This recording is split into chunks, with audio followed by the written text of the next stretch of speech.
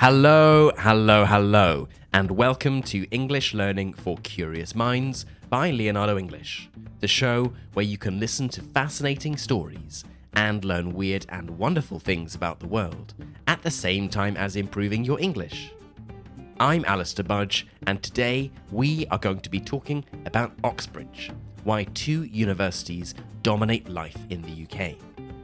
Oxbridge, if you hadn't guessed, is the name for Oxford and Cambridge University, the two most famous and prestigious universities that dominate everything from British politics to journalism to business.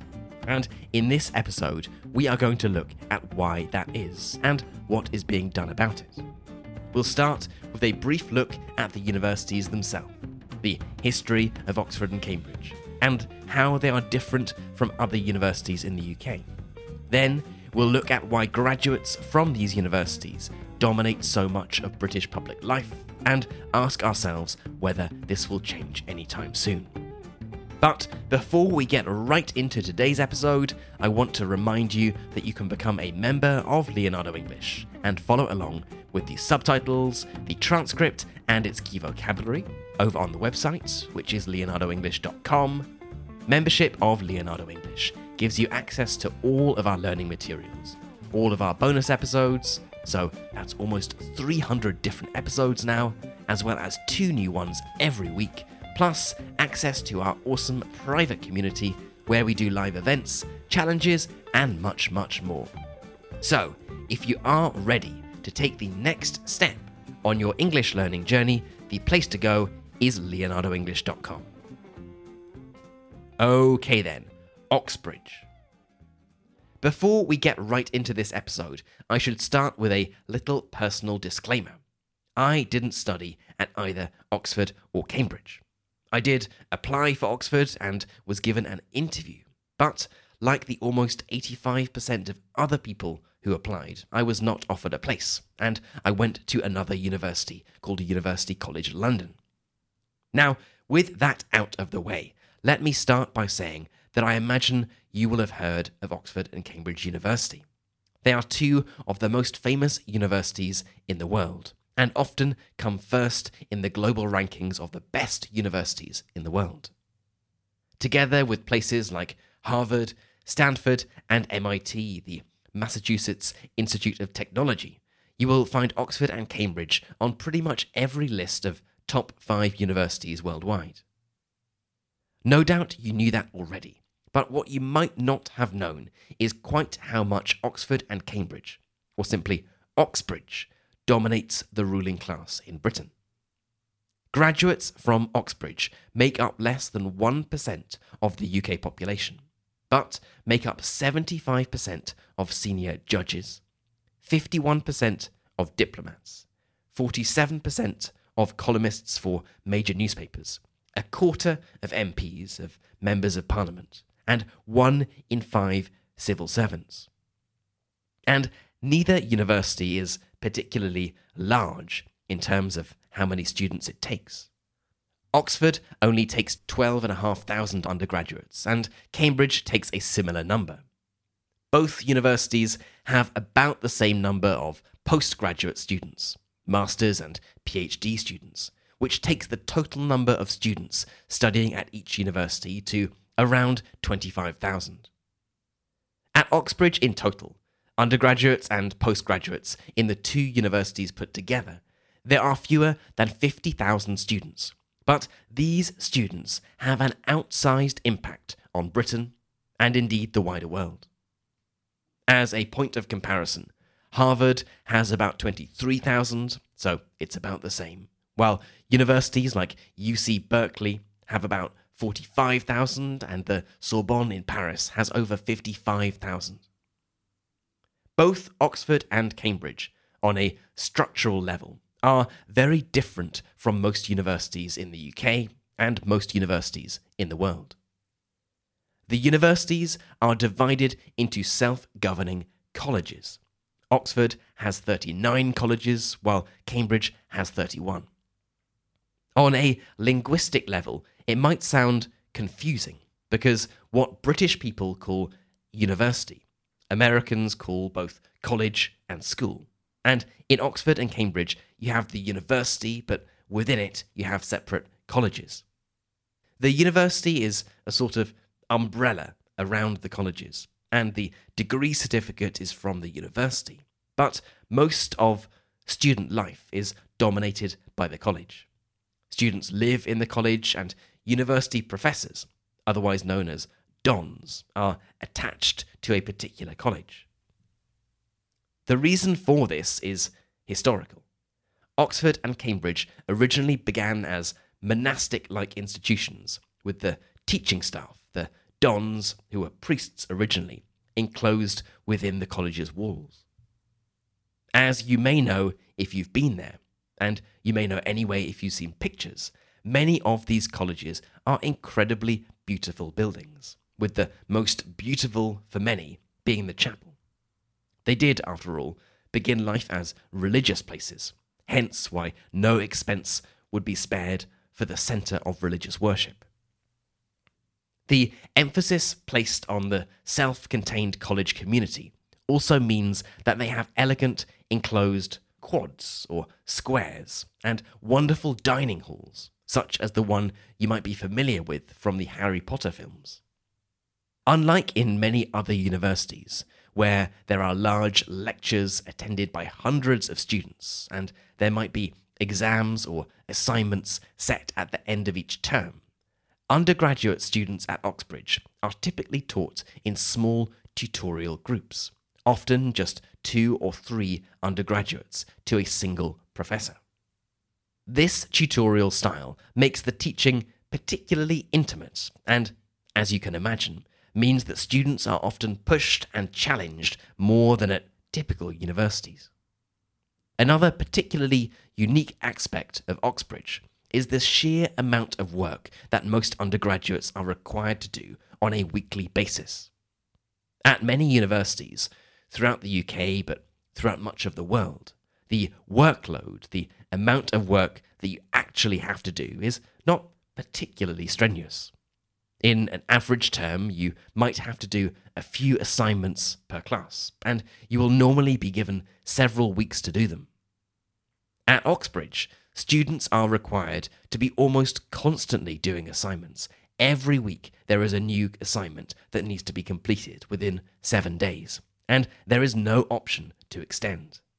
The pace, the speed is furious, and, as we'll come to discuss shortly, one of the main skills that Oxford graduates often say that the university has given is the ability to produce a large amount of work in a very short period of time. If we contrast this to the university system in, let's say, Italy, and apologies if you are Italian, but I say this both having studied at an Italian university and my wife being Italian, there is little time pressure for most subjects, and it isn't uncommon for people to take several years to graduate. At Oxbridge, this simply isn't an option. Every week, there is a tremendous amount of work that needs to be completed. There is no hiding from it, because you will have these small tuition groups, and it simply isn't possible to not do the work. The result of this is that you have this curious situation where students within each college will often know each other very well, as they live and study together intensely, but may not even have met other students doing the same course at another college. Even within the university, some colleges are more prestigious than others. At Oxford, one of the most prestigious colleges is called Christ Church, which was in fact founded by King Henry VIII in 1546. It only teaches 730 undergraduate students per year, but has a formidable list of alumni, or former students. Of the 28 British Prime Ministers educated at Oxford, 13 have come from this one college. But it's not just Prime Ministers. Among its famous alumni, you will find the philosopher John Locke and Robert Hooke, the 18th century scientist and inventor. Writers include the 1930s poet W.H. Auden and Lewis Carroll, the author of Alice's Adventures in Wonderland. Meanwhile, at Cambridge, let us take a look at the other college founded by Henry VIII, the prestigious Trinity College, which has even fewer undergraduates than Christ Church, Oxford, at only 600. Here, the record is not so much in prime ministers, although it can name 6 British ones and 5 other ones, including the first Prime Minister of India, Jawaharlal Nehru. Trinity College is most famous for its Nobel Prize winners. Now, you might find this difficult to believe, but Trinity College, Cambridge has produced 34 Nobel laureates since Nobel started being awarded in 1901. This is out of the 118 that have been generated by Cambridge University, and the 975 that have been awarded worldwide. Indeed, were Cambridge University a country, it would be the country with the 3rd highest number of Nobel Prizes awarded in the world. And although Christ Church in Oxford and Trinity in Cambridge might be 2 of the most prestigious colleges of the university, and typically perform best academically, every college is prestigious, and pretty much every single college will have famous and notable alumni that have gone on to have a global influence. Alumni of Oxbridge are too many to name, but let me just give you a few examples. The current UK Prime Minister, Boris Johnson, the previous one, Theresa May, the one before that, David Cameron. Indeed, more British Prime Ministers have gone to Oxbridge than every other university put together. And of course, it's not just Prime Ministers and politicians.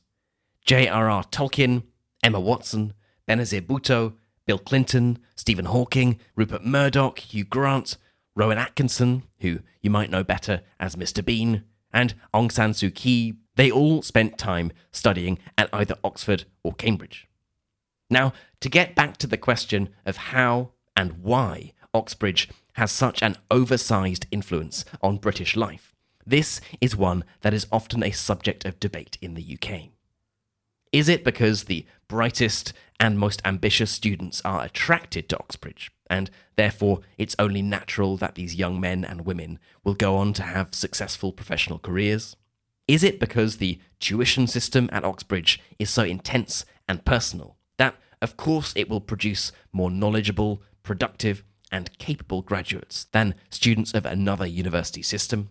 Is it because the brand names of Oxford and Cambridge University are now so recognised that if someone has this name on their CV, on their resume, that they will be given opportunities and job interviews where another candidate might not?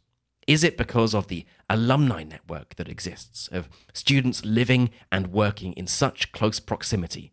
As each graduate forges their own career path, they will work with and help their former university colleagues. Is it the confidence and charisma that going to Oxbridge instills in a young person, which often stays with them for life? Or is it a combination of everything? As you'd imagine, there are countless articles in newspapers and journals about why exactly this is. But the result is, as we've seen, the sheer domination of British public life by graduates from these universities. You might argue that this is an unhealthy situation, one where such a tiny proportion of the population has such a large impact on life in the country. You might argue that it's a good thing if the brightest and most capable 18-year-olds are given the opportunity to live and study with other similarly bright and capable 18-year-olds, so they can all learn from each other, be pushed forward by each other's ambition, and generally do better than if they studied with a random collection of students. Either opinion may be valid, but it does hinge upon whether you believe that access to these universities is fair and unbiased. And unfortunately, on this count, both universities have come under increasing pressure and scrutiny, with critics saying that Oxford and Cambridge have historically preferred candidates from private schools, fee-paying schools, rather than state schools. 6.5% of children in Britain go to private schools, but up until recently, around 50% of Oxford and Cambridge graduates went to private schools. In the past 20 years or so, Both Oxford and Cambridge have pledged to increase the number of places offered to candidates from state schools, and have a goal of 75% of places going to state school pupils. But there is still a way to go, with Oxford at 68% and Cambridge at 71%. This being said, there are still critics who say that these statistics hide another ugly truth, and that is that not all state schools are created equal. Some are very high quality academically, while others are not. And for exceptionally talented students who have not been lucky enough to go to a good school, and who perhaps have not grown up in an environment where going to university is the norm, access to Oxbridge is incredibly hard.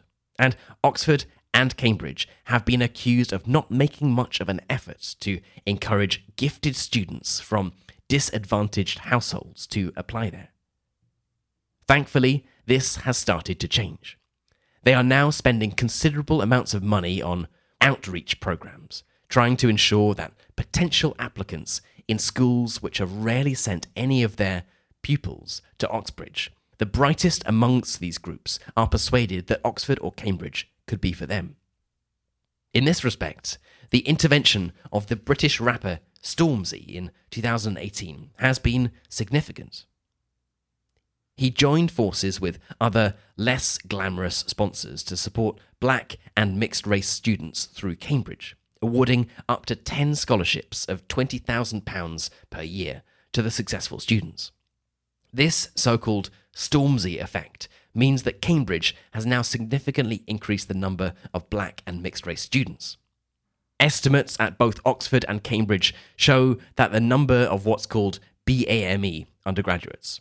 BAME stands for Black, Asian and Mixed Race. The number of BAME students is almost 1/3, while this segment is only 13% of the total UK population. So things are certainly getting better, and although access might not be equal, it is more equal than ever before. Now, it is worth noting that compared to many universities in the United States, for example, access to Oxford and Cambridge is incredibly meritocratic. The universities are much better at offering places based on intelligence and potential rather than anything else. You may remember the Varsity Blues scandal from 2019, where parents of wealthy students were found to have paid bribes to secure access to elite American universities. You may know that Jared Kushner, Donald Trump's son-in-law, was accepted to Harvard University despite having very average grades, and there being question marks about whether his father's $2.5 million donation to the university had anything to do with it. You may also know that for many American universities, students with a family connection are more likely to be given a place. At Harvard, for example, 33% of applicants with a family connection are offered a place, while the overall rate is just 6%. Fortunately, this is not the case for Oxbridge. It doesn't matter whether your parents both went there and donated millions of pounds to the university. It shouldn't affect your chances of getting a place. Now, let us finish this exploration of Oxbridge with some curiosities, some little interesting facts that you may not know about these two prestigious universities, because they are steeped in history and have some amazing stories to tell. Firstly, and this is also a practical point, did you know that you can actually visit these colleges? You can wander around them and imagine yourself strolling through the courtyard like Sir Isaac Newton or Oscar Wilde. You can, and if you visit the UK, I would definitely recommend you do this. Secondly, if you haven't ever visited Oxford or Cambridge, or been inside a college, you will probably have seen it in film or TV. The colleges are beautiful and are often used as sets for films and TV series. Harry Potter is the most famous one, which used the majestic dining hall at Christ Church College, Oxford, for the Great Hall at Hogwarts. Thirdly, Oxford University is home to one of the oldest libraries in Europe and the second largest library in the UK. It's called the Bodleian, or simply the Bod, and has over 13 million individual books. Fourth, our penultimate fact, is that the head of Oliver Cromwell, the man who ruled England for a brief period in the 17th century, is still rumoured to be hidden in a college in Cambridge. And our final fact relates to an unusual tradition at Oxford University, and that is that several colleges keep pet tortoises, and every year there is a tortoise fair where these animals race, chasing. I guess I probably shouldn't use the word chasing, but at least following a lettuce leaf. So there you go, a brief look at the unusual and unique institutions of Oxford and Cambridge University, otherwise known as Oxbridge. The final thing to underline is that if you visit the UK, I would highly recommend a trip to either Oxford or Cambridge. They are both a very easy train or bus ride away from London, and you will find yourself with no shortage of things to do. Whether it's going for a ride on the gondola-like boats called punts and imagining that you are Lewis Carroll writing Alice in Wonderland, or strolling through a courtyard at a famous college and imagining that you're Lord Byron, there are few places in the country, few places in the world perhaps, that have produced so many people that have had such an impact on the world we live in. Okay then, that is it for today's episode on Oxbridge. I hope it's been an interesting one, that it's given you some perspective on how these universities work and why they are so important, and that perhaps it has inspired you to pay them a visit if you come to the UK. As always, I would love to know what you thought of this episode. Have you been to Oxford or Cambridge? What did you think of them? Are there similar institutions in your country that have a similar impact on public life? I would love to know. For the members among you, you can head right into our community forum, which is at community.leonardoenglish.com, and get chatting away to other curious minds.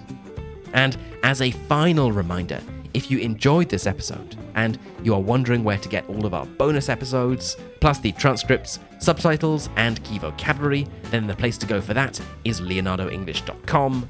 And if you aren't yet ready to become a member, but you would like to do something to support the show, then I would love for you to think about leaving a review or a star rating on your favourite podcast app. It takes less than 30 seconds to do, but they are super helpful, and each one brings a smile to my face. You've been listening to English Learning for Curious Minds by Leonardo English. I'm Alistair Budge, you stay safe, and I'll catch you in the next episode.